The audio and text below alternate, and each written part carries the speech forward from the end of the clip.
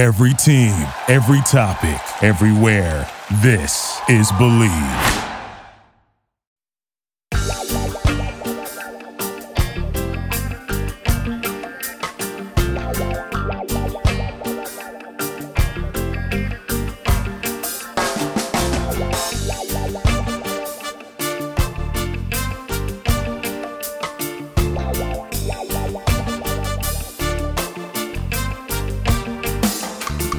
Hello and welcome to the Healthy Herb Podcast, a place of information and inspiration for the home herbalist. I'm Bridget Doherty of the Solidago School of Herbalism, coming to you from a bridged island on the coast of Maine. In today's show, I'm talking with Jessie Lehson, a plant lover, environmental educator, and artist. With this podcast, I want you to be empowered in seeking and achieving your own version of optimum health. I want you to be inspired to connect and relate to the common plants that grow all around you. Together, let's make home herbalism be as common in the everyday household as cooking a healthy meal. Now, without further ado, let's have some fun and dig in.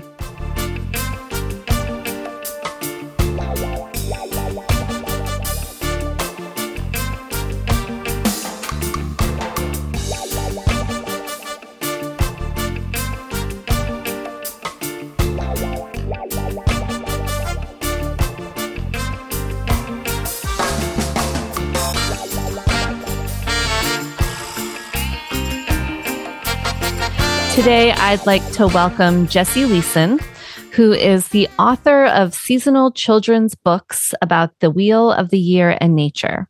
She is the director and founder of Watershed Public Charter School, a public school that uses the environment and the arts as a tool to connect and deepen student understanding and achievement. Ms. Lehson was previously the director of Friends of Great Kids Farm, a working farm and environmental education campus owned by Baltimore City Public Schools. As a teacher, Lehson spent 15 years as a professor of sculpture, drawing, and fibers. Ms. Lehson is a practicing environmental artist, passionate cook and maker, avid chicken keeper, and dabbler in homesteading. She is a master gardener and certified permaculture designer. She is a mother to 2 little boys who love nature. Welcome to the pod, Jessie. Thank you. It's so funny to hear someone read your bio too. Well, you're quite accomplished. You have a lot of great experiences, and I look forward to hearing more about them in this conversation today. Thank you. Thank you for having me. Yes, thank you for joining me. So you are a gardener and an educator. Have you always been both, or did one precede the other? Yeah. So I have been, and for most of at least my teaching career, I was an arts educator. So for me, when I hear that question, I'm thinking about arts as well as education. And I have been really passionate and involved in both gardening and the arts since I was a little kid. They are both things that I came to as a child, which is sort of funny because my mother is, a self-proclaimed black thumb and never grew anything. But for some reason, it really was something I was always really interested in as a little kid. In fact, I have this book that was this huge inspiration to me. I came to herbalism actually very early in life. It's The Complete Book of Herbs by Leslie Bremnes, I guess is how you would say it. And it's out of print and no one has it anymore. But I was obsessed with this book. It's just, it's like a list of herbs and their different uses. I was obsessed with it as a child. And it was really a very formative experience. And what's hysterical is my cousin has she actually has 2 girls, but one of them is like 11 now. And she walked into some family event the other day and she had the same book in her hands, which has been out of print for probably 20 years. So it was really funny that she came to the same thing. And then, I have somehow always known that I am an artist. It's always something that has been a part of my life. And then as I, got older and started to work professionally, the 2 things were somewhat separate for a while. My career as an artist, I would say, no, they were not separate. Gardening and nature has always informed my artwork. But as a teacher, I was a pretty classical, professor of sculpture and drawing and fibers for many years. And sometimes, obviously, there's some overlap depending on student interest, but it wasn't something that I actively engaged in.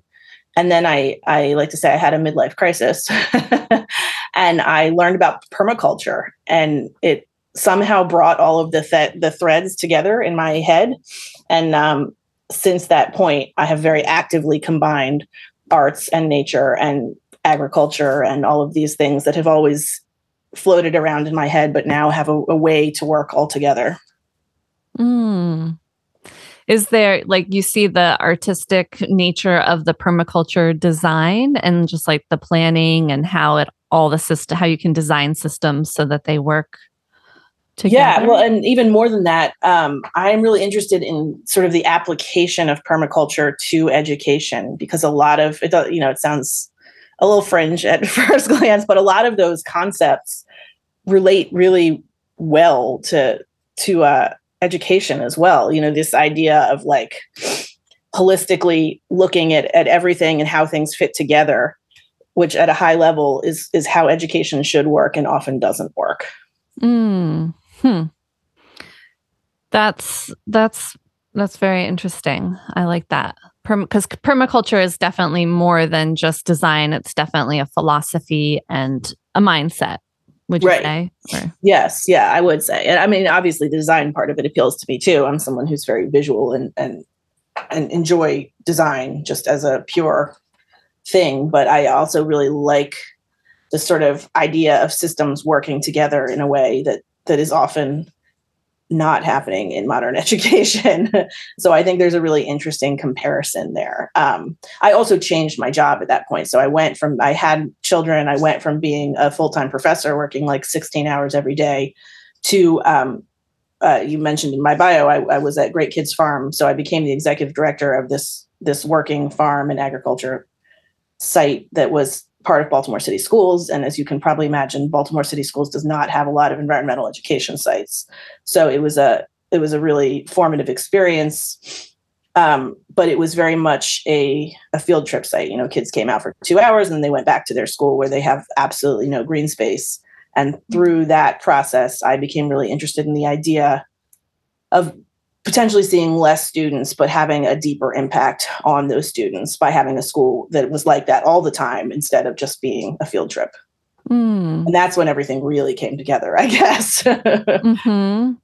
So what did that transition look like? Now you have a public charter school. Tell us a little bit about that transition and how that blossomed. Yeah. Well, it was like many things in my life. It started off as this sort of crazy, half joking idea, and then eventually became very real. It's a crazy thing to do, to open a public charter school. I would not necessarily recommend it. It's a more work than I can even like communicate. But I like I said, I really got interested in this idea of having a school that did this all the time, instead of it just being this like fun thing we do this one time and then we go back to, learning as usual.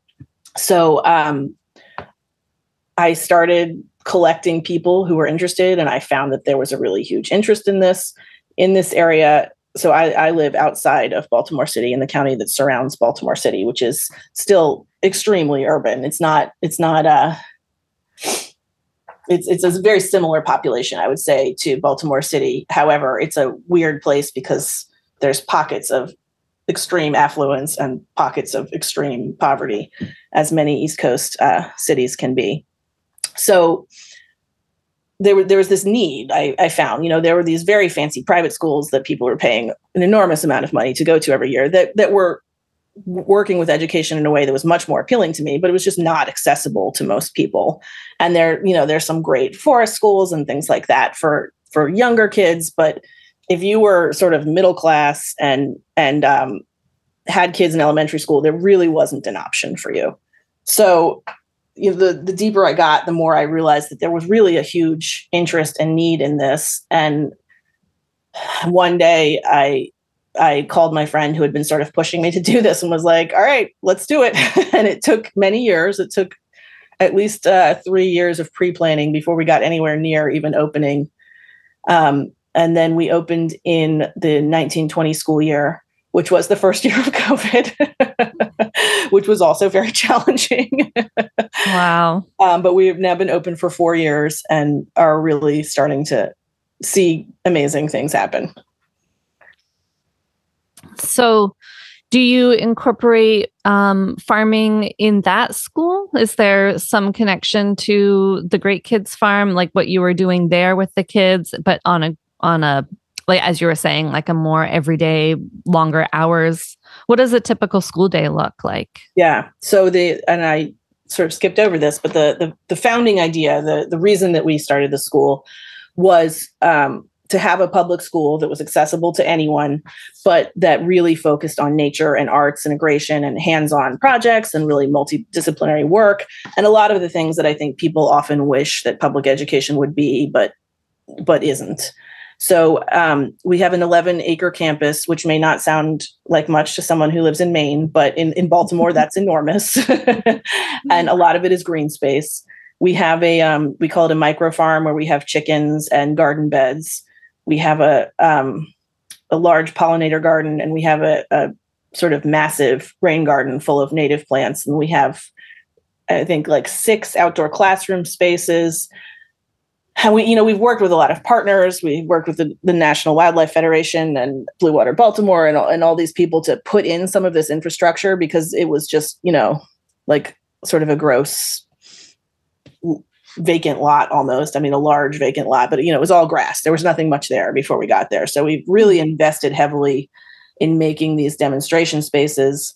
And then each grade level has some sort of ownership over a certain space. So our kindergartners take care of the chickens, and they really do. They feed them every day. They seed their water. They collect the eggs. Our first grade is in charge of the pollinator garden. So a lot of their lessons revolve around different types of pollinators. They take care of the garden. They collect, tag, and release monarchs in the fall. They do some stuff with native bees later in the year. Our second grade maintains the micro farm space. So they take care of the garden, they weed the garden, they plan the garden, they harvest the garden. Often 90% of what we grow is immediately fed to the chickens, though. I'm not going to lie about that. Chickens are extremely well fed. And then so the third grade is in charge of the stream. So they do a bunch of water testing and stream monitoring. Fourth grade is in charge of the rain garden, and they actually help to design and install the rain garden. And then the fifth grade is in charge of an orchard.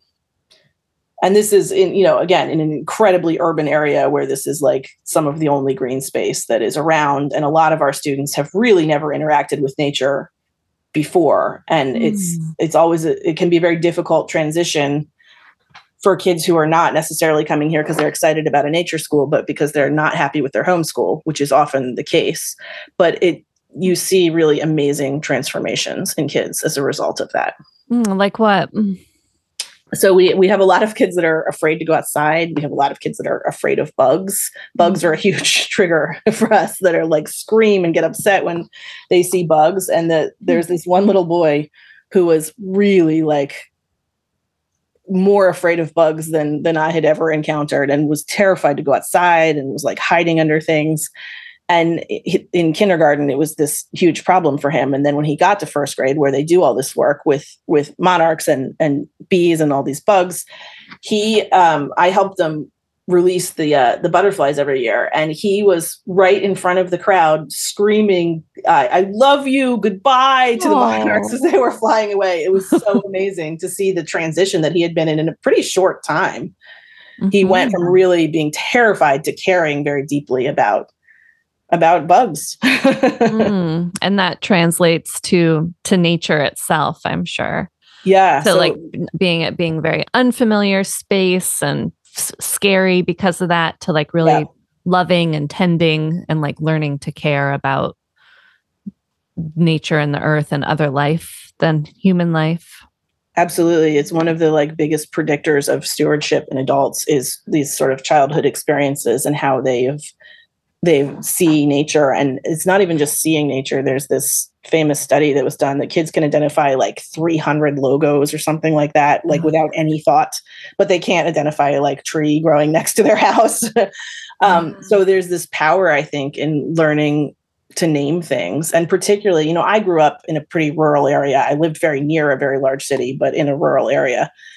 So nature was always a very like safe grounding space for me. And it really isn't for everyone. And I think the first step of the kind of work that I do is acknowledging that it's not a safe space for everyone. So there's this element of making it into a safe space, but also just like teaching people what that leaf is called or what that bug is called. And suddenly when you know a thing, you care about a thing. And then it has this very profound impact on students as they get older. Mm-hmm. Yeah, I could see a big, the whole concept of fear of the unknown.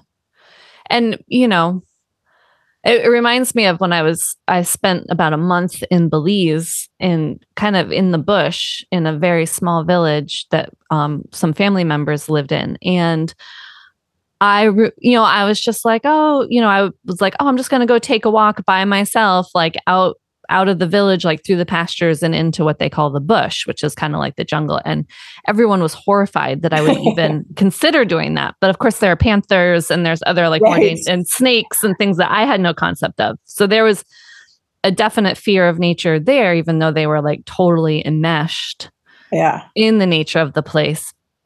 But I could see it being a different type of fear if you live in a city and you have no experience of bugs or the green of plants. And I know that, there's a lot of fear of plants too, assuming that all plants are poisonous, don't touch any plants, don't taste any plants, don't eat any plants. So, I hear you have a pollinator garden and veggie gardens, but what's the relationship of the kids to plants in general? How do you incorporate plants into the curriculum other than just growing them?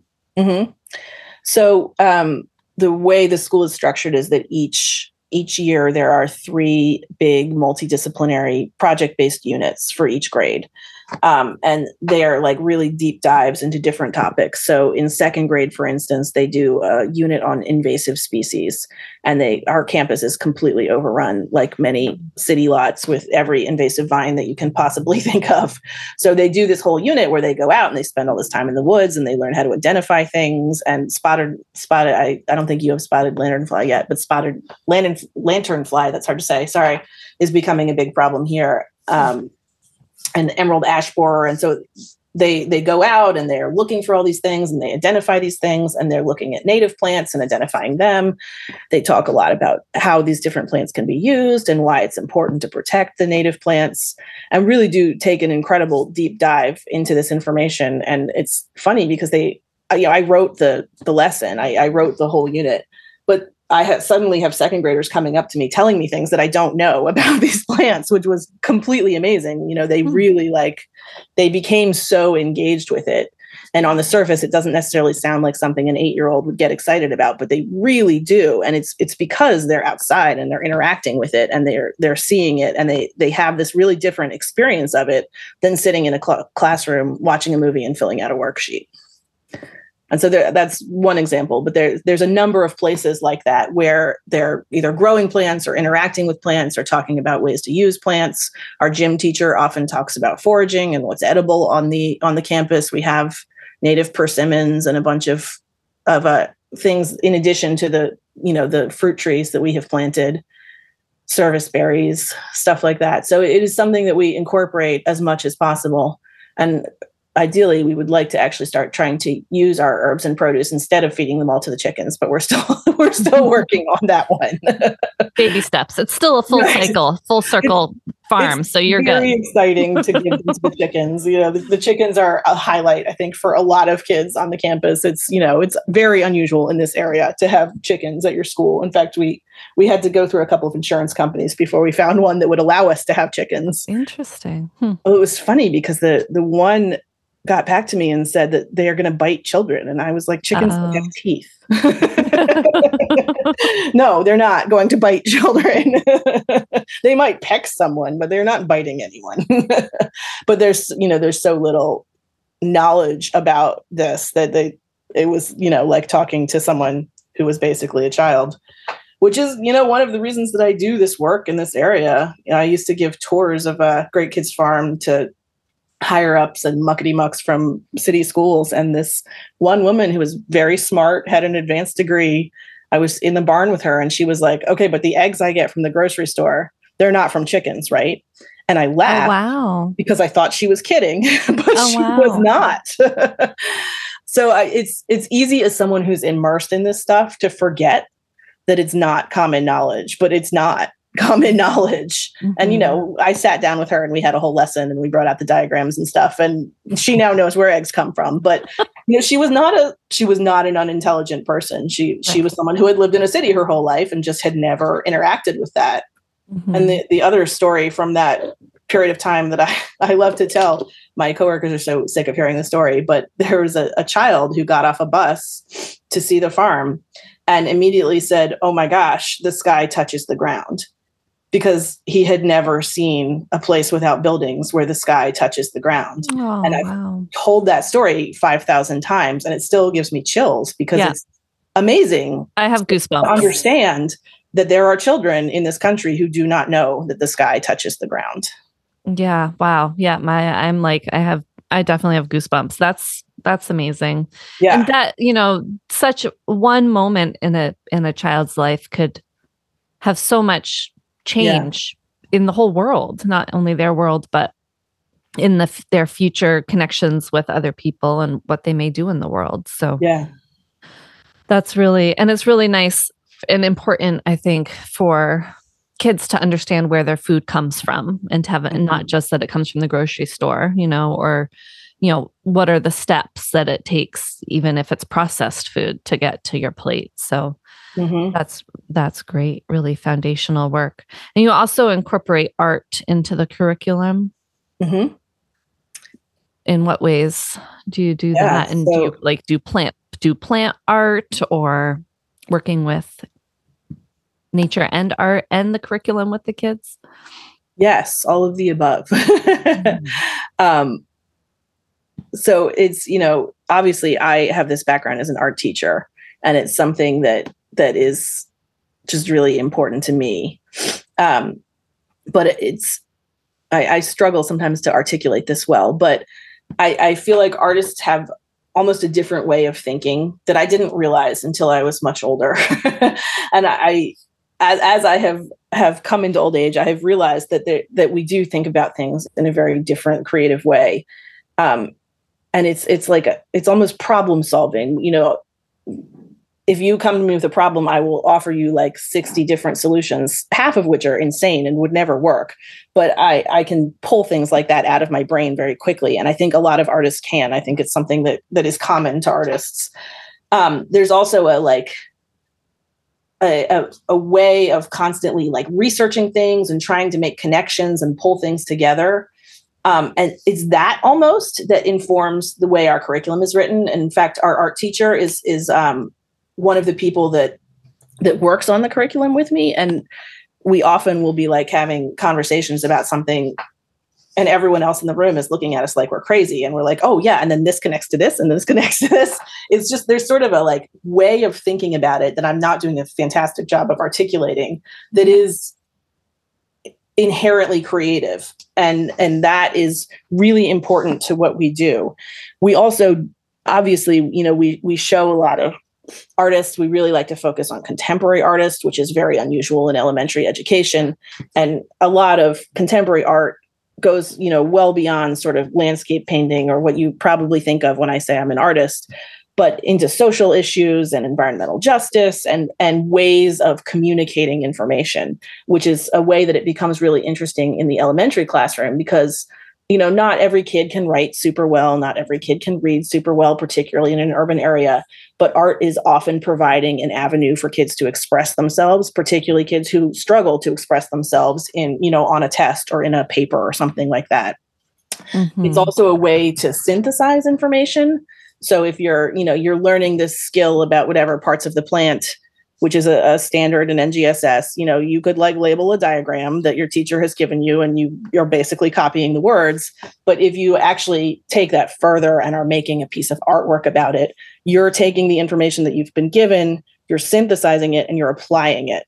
And that's when we know that real learning actually happens, is when you're able to take the information you're given and apply it to something else. It's a many levels beyond kind of memorizing a skill for a test. And that is, in my opinion, what is missing from public education in a lot of ways, because we're so focused on people remembering information for tests that no one ever actually learns anything.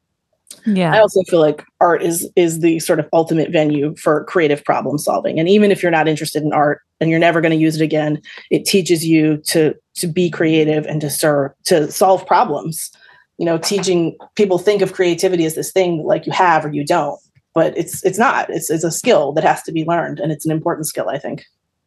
That was rambling. Yeah. And like thinking about the thought process, like very linear thought. I think what you're getting at is like there's the non-creative kind of linear thought that is so common in education, and the artistic thought is very like more spiralic and web based, I think. Yes, that's a much better explanation than I gave. Yes.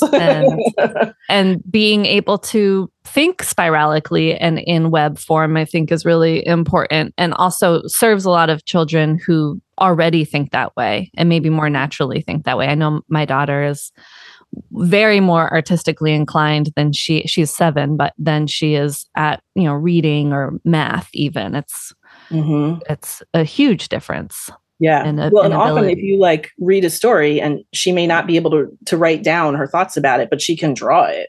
You can often understand more what especially a younger kid understands that way than you can by asking them to write something that's very arduous for them.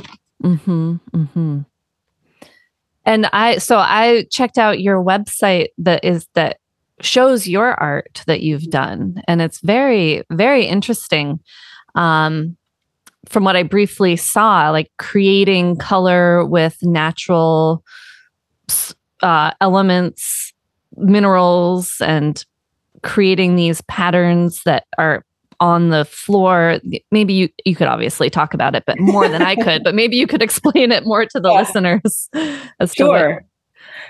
Yeah. So I am primarily an installation artist, and I am very much a conceptual artist. And an installation in artwork is something that is temporary. Usually it's rather than there being like a sculpture in the room, you're sort of using the whole room as part of your artwork. So as you mentioned, I often do artwork that's just sitting on the floor that is temporary and that I sweep up and put into buckets when I'm done.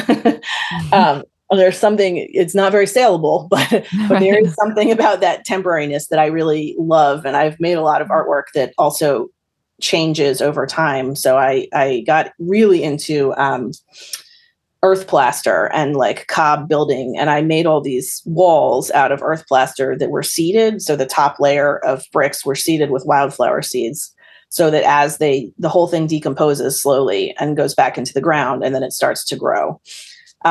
Wow, that's beautiful. I love that.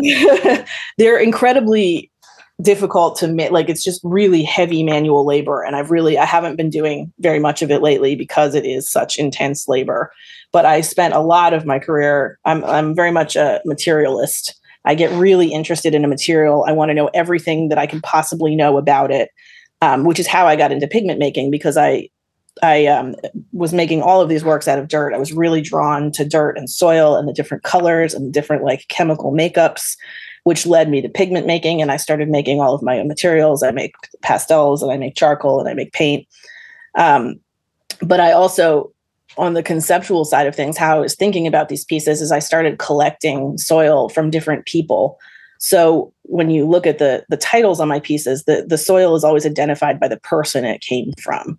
So there's a like emotional connection to land and to places and to people that is very interesting to me as well. And I've spent a lot of time researching just like people's relationship with the land and the soil.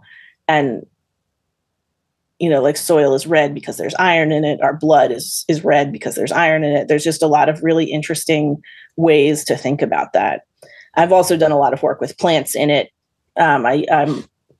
I apprenticed with a master paper maker when I was a teenager, and for a long time made paper out of every plant that you could imagine, particularly like weeds and found plants. I had a whole series of paper made from weeds that I pulled out of the sidewalk.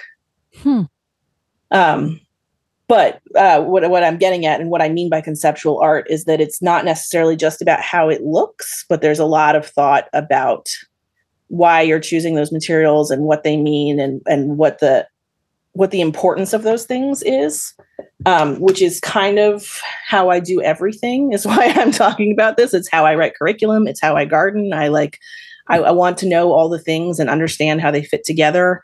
And I have a very academic side where I'm always thinking about stuff like that. Mm-hmm. Yeah. The web of how they're all connected again. Yeah. I love a web.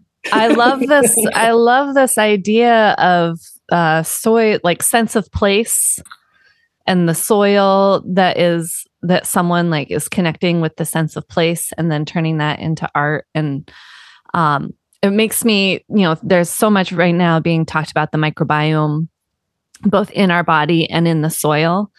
And how, the more that we interact with the soil that we live up with, we then incorporate that microbiome, which is the bacteria and the mycelium and the fungus and all that, into our own being and our own body, which breeds health. And that's one of the microbes that we're missing the most, especially in urban life, is soil microbes. And it's some of the ones that we've always had connection and are very important to our health. And just this idea of, connecting with the earth and the microbiome, and where we share, how we're all one, I guess. It's I'm having these amorphous thoughts that are kind of formulating, but it also makes it's beautiful. I love it.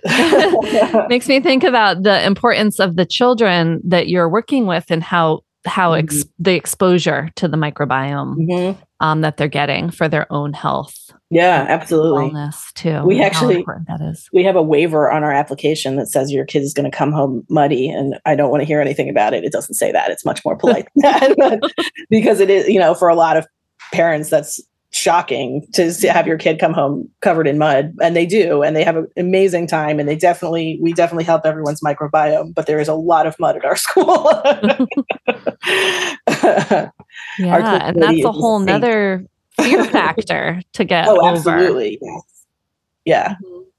It is. Fear of the dirt. I know. It's unfortunate that we've gotten to a place where we're afraid of dirt, because it makes us happy. Yeah. Or even that dirty is a bad word, Right. It's like, oh, you're so dirty, when it's like, well, the soil is actually the flesh of the Mother Earth, Right. It's actually pretty amazing stuff. Right. And it's so alive. It's funny that you say that, because I always use the word dirt in my titles very intentionally, because it's regarded as such a negative thing. And then my materials in the titles of your art. I always intentionally use the word dirt and not soil. My materials list always says soil, but the title is always dirt, because people react to it. Nice. So what are some of your favorite ways that you personally relate to plants? Well, I'm a crazy plant lady. I love plants. I have a lot of them. My husband is not quite as much a fan as I am, but so I live on an acre property, which in Upper New England is, again, very tiny, but around here is pretty nice. I used to live on a tiny little postage stamp in the city, so it's a huge upgrade from where I used to live. And I garden a lot. I am constantly gardening. I just won a native garden contest in my neighborhood that I'm very excited about. Tell me more about that. That's interesting. Well, so for the longest time, and this is also sort of how I relate to plants, I'm very interested in plants that are useful, that I can do things with. I don't just grow plants to look pretty necessarily, except when I do sometimes, because I'm an artist and I get distracted. But most of the time I choose plants because I can eat them. I can make something from them. I can make paper from them. I can make some sort of herbal preparation from them. But as honestly, through the school, as I've gotten more and more involved in native plants and pollinator education, I've become more and more interested in native plants specifically, whether or not they're useful, and have really increased. I now have a huge native plant garden, and I do still favor plants that I can do other things with. That will probably always be a thing, but but I've gotten more into just plants to support wildlife, which is doing something. It's not like that's not doing something. So I entered my local neighborhood contest, sort of feeling like a dork, and I won. Well, that's so great that your neighborhood even has a contest. It is. I know. It is great. Well, it's the sort of the greater neighborhood. And I live in a fairly conservative, I live in a historic district of old houses. So everyone has very sort of cookie cutter, boring gardens, except for me and a handful of other people. So I feel like it made a point a little bit too. Like, I won an award for this mess. Okay. Yeah, right? It's not just messy. There's a plan. It's called permaculture. Okay. Yeah, right. Well, I'm very design sensitive. So one of my interest in permaculture is I don't just throw things together because they go well together. Like I do think about the design and I plan the design and I draw it out. But I use plants that are productive and useful and that I can make dye from, or, whatever it is. But I'm also a little bit, most artists are hoarders. I'm a little bit of a plant hoarder. I also just like to collect plants, and I like to propagate plants, and I like to graft plants. There's a puttering aspect of gardening that I will always love. I like to just sort of putter around and mess with things. So do you work with a lot of medicinal plants in your life? Like, would you consider yourself a home herbalist, or? So I'm not a trained herbalist. I would consider myself a self-proclaimed herbalist. And I can be I was afraid to join the Plant Wonder Collective at first because I'm not a trained herbalist, but it's something I've been doing literally since I was, 9 years old.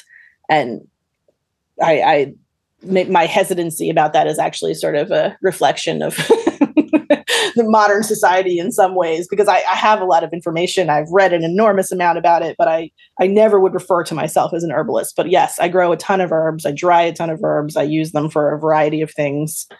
And it is definitely an important part of my life. Yeah. Well, that's what I'm all about is, empowering people to claim that. Like, I am a home herbalist. I love plants. I work with plants.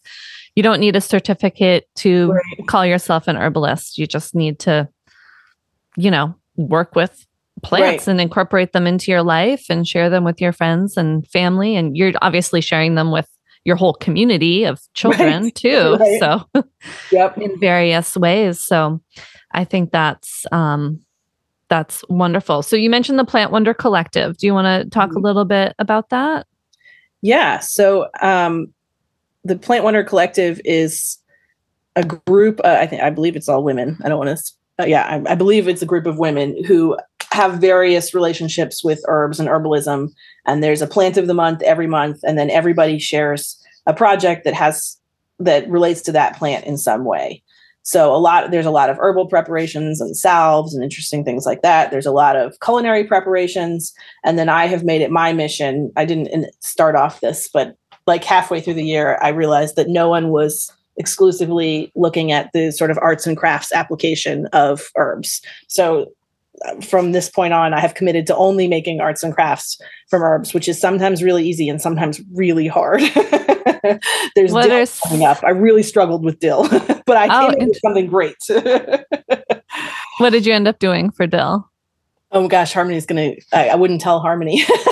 Oh. But no, it's okay. I'll tell you. It's fine. I'm really excited about it. So I made an anthotype, which, have you ever made a sun print? Yes. Yeah. Okay. So an anthotype is sort of related to a sun print. A sun print is technically a cyanotype, which is a chemical emulsion on paper that reacts to the sun and makes the blue and white print. An anthotype can be made with any kind of plant. It's considered a photographic process, but it's not a photographic process like you would, think of. So you squeeze out either the chlorophyll or the pigment in the plant. You paint it onto paper, you let it dry, and then you do the same thing where you put either a negative or a plant on top of it. You put it in the sun, and the plant that isn't blocked by whatever you've put on your paper fades substantially, and then the bright color is left under your positive. And then you take it off and you have a photographic print of whatever you put there. So I made photographic prints of dill with dill. Oh, interesting. Okay. I feel like I would actually need to see that to fully grasp. I'll send you a picture later. Yes. What have some of your favorite crafts been that you do with plants? Let's see. So I made hibiscus tie-dye for for one of the magazines that was really fun and amazing and came out amazing colors. I almost have to like look at my feed. I really thrive on the like challenge of doing something unusual with the plants. So I'm always like thinking ahead to what the next one would be. I made these sun catchers out of ginger that were really, that was actually, I think, the first craft I did where I was going to like just make something that had ginger in it. And I was like, this is really boring. And then suddenly it occurred to me, I'm sure you've seen those cinnamon ornaments with applesauce that people make around the holidays. I made something like that, but I used ginger instead. And it reacted a little bit differently because cinnamon is bark. So it's really absorbent, and ginger is obviously a root. So it's not. So I tweaked it a little, but I got it to make a really similar dough. And I made these sun catchers that smell amazing because they're almost entirely ginger. and when they warm up in the sun, they release their scent. Correct. Yeah. Oh, nice. I've been really interested in scent in crafts recently. I mean, I think it sort of herbs lend themselves to it, but all of my projects coming up for December, which is vanilla, are about scent. Nice. Yeah. It was funny when you first said ginger sun catchers, I was picturing like thinly sliced ginger root, dried, and then like hung in a window to maybe the light would come through in a different way, which so that kind of sounds fun too. I used to make a lot of vegetable papyrus. This is when I can't think of something to do with one of the ones for next year. This is happening, but papyrus is basically just like a plant material that's sliced thinly and compressed into itself so that it sticks. So we think of it as being made with papyrus because it's named papyrus, but it can be made really with anything. So I used to make apple papyrus all the time. And then when you put it in the window, it looks amazing. And ginger, you would be able to do the same thing with ginger. Next time we have ginger month, it's on. There you go. Interesting. So I don't even really know papyrus. I mean, when I think of papyrus, I think of like ancient scrolls. Yeah.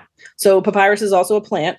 And I actually made papyrus from papyrus recently. It has these thick triangular stems, and you slice it into like 1/8-inch slices, and then you lay it over itself, and then you compress it, and that compression is enough to stick it together. And it's not true paper, but it functions as paper.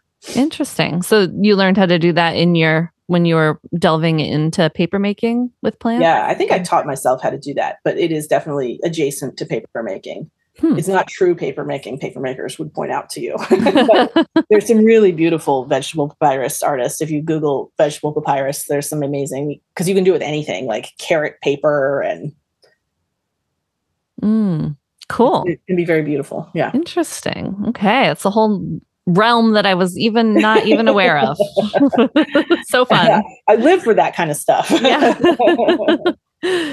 So, we mentioned the Plant Wonder Collective, which is it's a group on Instagram. So for the listeners, you can just search Plant Wonder Collective if you're interested in seeing the plant of the month and what different contributors offer there. And then there's also a digital magazine that the group pulls together and contributors. And you mentioned that you did at least one contribution for a magazine, but is that the magazine's called the Botanical Anthology?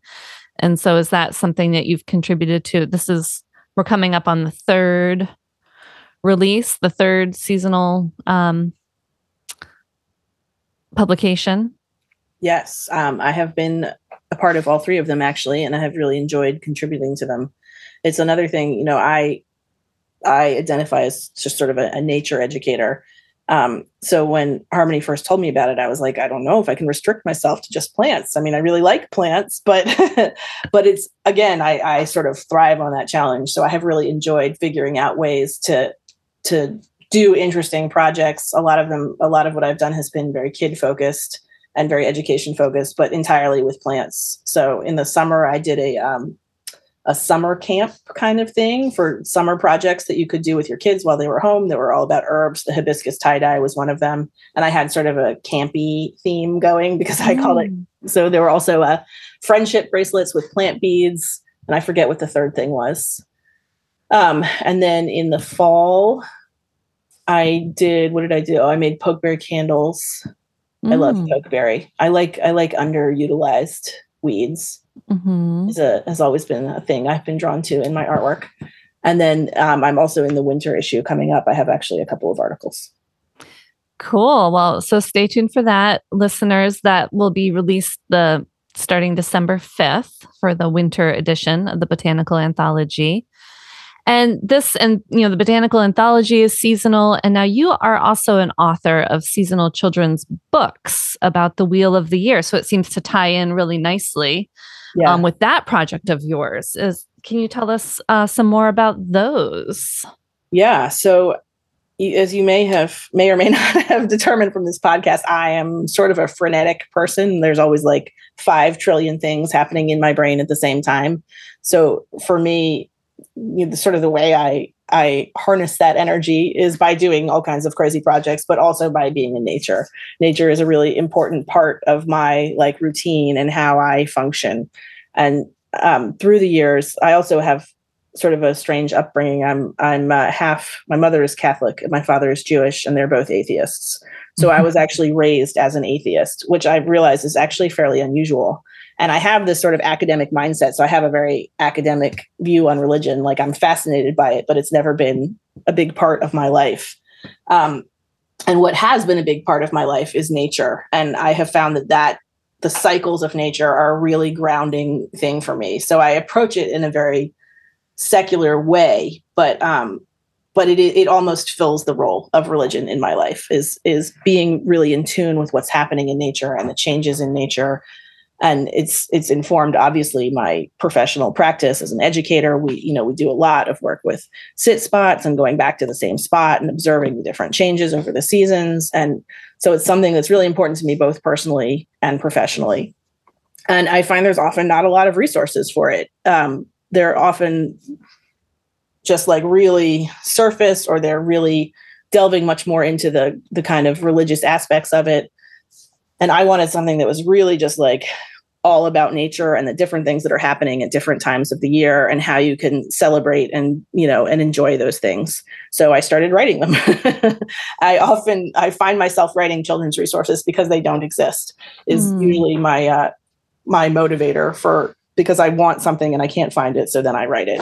I have a running joke about the 900 books I'm going to write. my list is constantly expanding. But I started with the seasons. So right now I have the spring equinox and winter solstice done. Summer solstice is almost done, and I just keep not quite finishing it. And then I eventually will do fall. And then hopefully I will do the cross quarter days. And then I won't tell you all my 900 book plans, but so they're really like deep dives, and they all are focused on a solstice or an equinox, but they're 100 plus pages, and they just cover a lot of relevant topics for the season. So it's something that you could use as a homeschooler to plan like your entire winter's worth of curriculum, because there's text and projects. So it's almost like a spine. It could be a spine in a homeschool lesson where there's a lot of different subjects that you could dive into depending on student interest. I am hopeful that they are also useful to classroom teachers, because that's, where I am every day. And a lot of my classroom teachers do use it. We have a hibernation celebration. I gave a PD on this yesterday, so it's fresh in my mind. Every winter before we go home for winter break, we spend the week before winter break celebrating hibernation in all of its forms. And then the last day, the kids all wear pajamas and drink hot cocoa and have a hibernation party. And then they go home for winter break because they're quote unquote hibernating. And we delve into like the science of hibernation, but we also talk a lot about related things and coziness. And the fourth graders, for instance, are learning about colonial Americans. And so they talk about them surviving over the winter. It becomes this like big curriculum embedded thing where we all talk about different ways to prepare for winter. And I love that kind of stuff. So that was rambling. I'm sorry. Did that answer your question? No, well, first of all, I want to come to your school because that sounds amazing. It's really fun. Yeah, well, I checked out so you have the books are digital, right? They're digital and print. I've run out of winter in print. Okay. I'm debating whether or not to order more because printing has like quadrupled all of a sudden. I still have physical copies of spring. I go back and forth. The environmentalist in me would like to make them all digital because it wastes so much less paper, but it's so nice to hold a book, Yes, definitely. So I waffle on that. But it's also so expensive to print a book. Yes. And they're really, so you have an Etsy page, a site that people could check them out. They are beautifully illustrated. Do you do the illustrations? I do the illustrations, and I do the majority of the photography as well. I do use some stock imagery, but mostly I do the photography and the illustrations. I love to combine, you maybe saw this in my personal artwork as well. I really like straight line geometric grids combined with like all over the place watercolor. So that is how I illustrate things, where my photographs are like really graphic and hard edged, and then my watercolors are very loosey goosey. Well, I love how, you have all these different elements of offering educational opportunities and resources to people who want to connect children with the natural world, both in your amazing charter school that you founded, and also in these books. And now, was there one I saw some pictures of a turkey, or is there one specifically for Thanksgiving, season?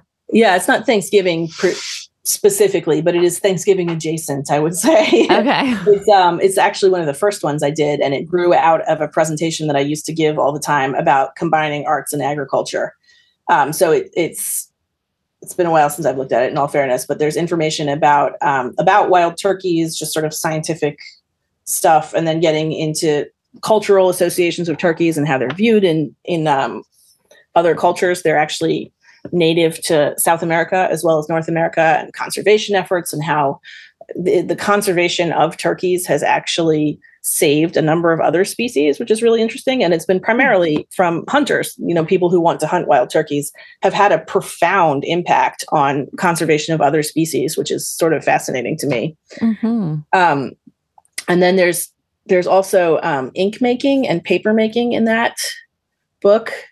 And I feel like there's something else I'm forgetting. There's some discussion of harvest festivals. There's something I'm forgetting, but yeah. So it's Thanksgiving adjacent, I would say. It was not written specifically for Thanksgiving, but would be clearly, because of the turkey connection, has a lot to do with Thanksgiving. Yeah, and the time of year. Yeah. Well, and I just love how there's so many different avenues of learning that you offer in those books. So if people wanted to check those out, what's your Etsy? How could they find them? Yeah. So you can either go directly to my Etsy, or you can go to my website, which links to it. And they are both Wineberry Wood Press. So it's wineberrywoodpress.com, and it's Wineberry Wood Press on Etsy as well. Okay. So I guess one last major question that I have for you is, do you have a specific herbal remedy or meal that you love to have for the winter season that's kind of one of your standbys? This was the hardest question. I put 3. Can I answer 3? Yes, absolutely. Please, more the merrier. Okay. I can't pick one thing. So my first one was elderberry syrup. I am a devotee of elderberry syrup. I make it basically by the bucket load. I grow enormous amounts of elderberries to feed my habit for elderberry syrup. My second one is marshmallow hand lotion bars. I have incredibly dry skin. It cracks and bleeds. And obviously I'm someone who's always using my hands. So it's marshmallow root, calendula, and sometimes I think I put chamomile in too. It's been a while since I've made them. I swear by them in the winter. And actually that recipe is on my Instagram somewhere, because I did it for the Plant Wonder Collective in January. Okay. And my last one, which is sort of an oddball, is nocino, which is an Italian liqueur made from black walnut husks. And you make it in the summer, but you don't drink it until the winter. And so it's like my go-to to put a little bit in my tea in the winter. Oh. What's the cultural or historical significance of that drink? Do you know?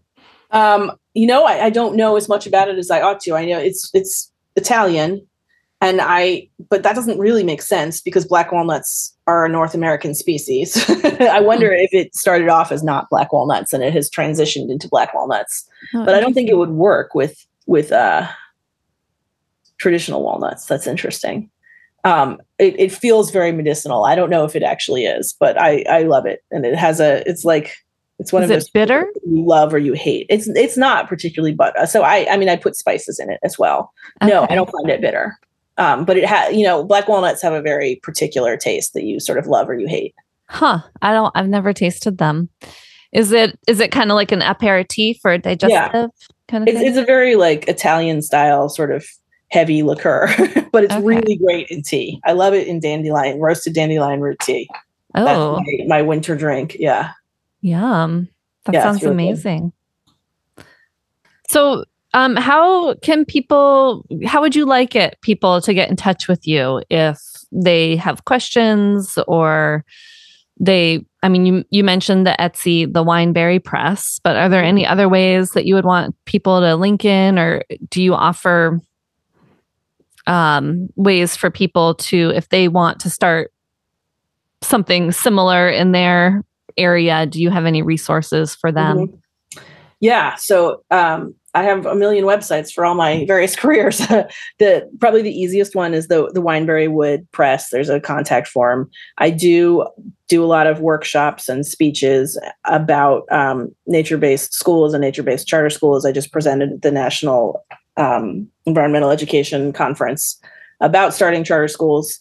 At some point, I may actually start to offer my own class because I think that was a little cost prohibitive for some people to go to that conference. I don't quite have enough time to do that yet, but I actually do now have a class worked out to get you started on thinking about how to start a school like that. And then you can obviously reach my Etsy. I feel like there was some part of that question that I forgot. Your charter school has a website too, right? Yes, my charter school has a website. I have an artist website. The one I'm most likely to respond to promptly is the Wineberry Wood Press website. And what's your tag on Instagram? Oh yeah, Instagram. That's what I forgot. So yes, I'm also very active on Instagram. It's Wineberry Adventure Scouts on Instagram.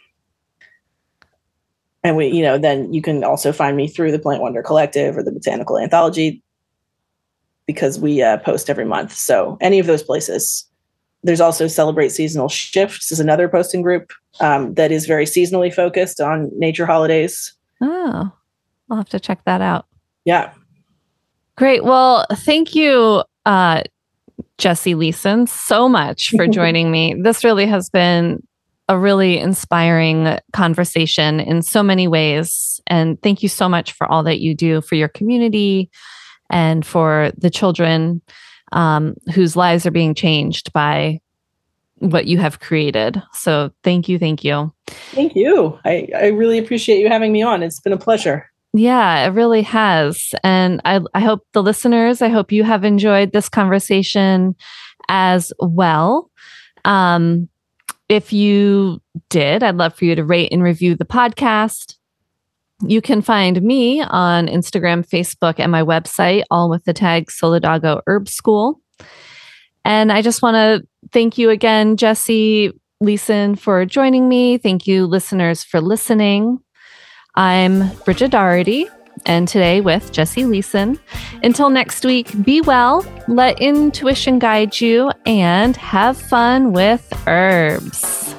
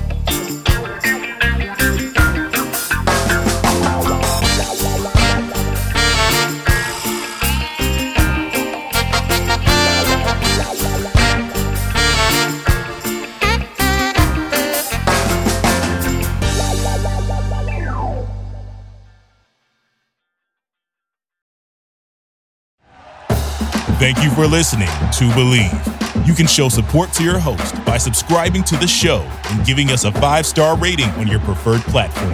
Check us out at Believe.com and search for BLEAV on YouTube.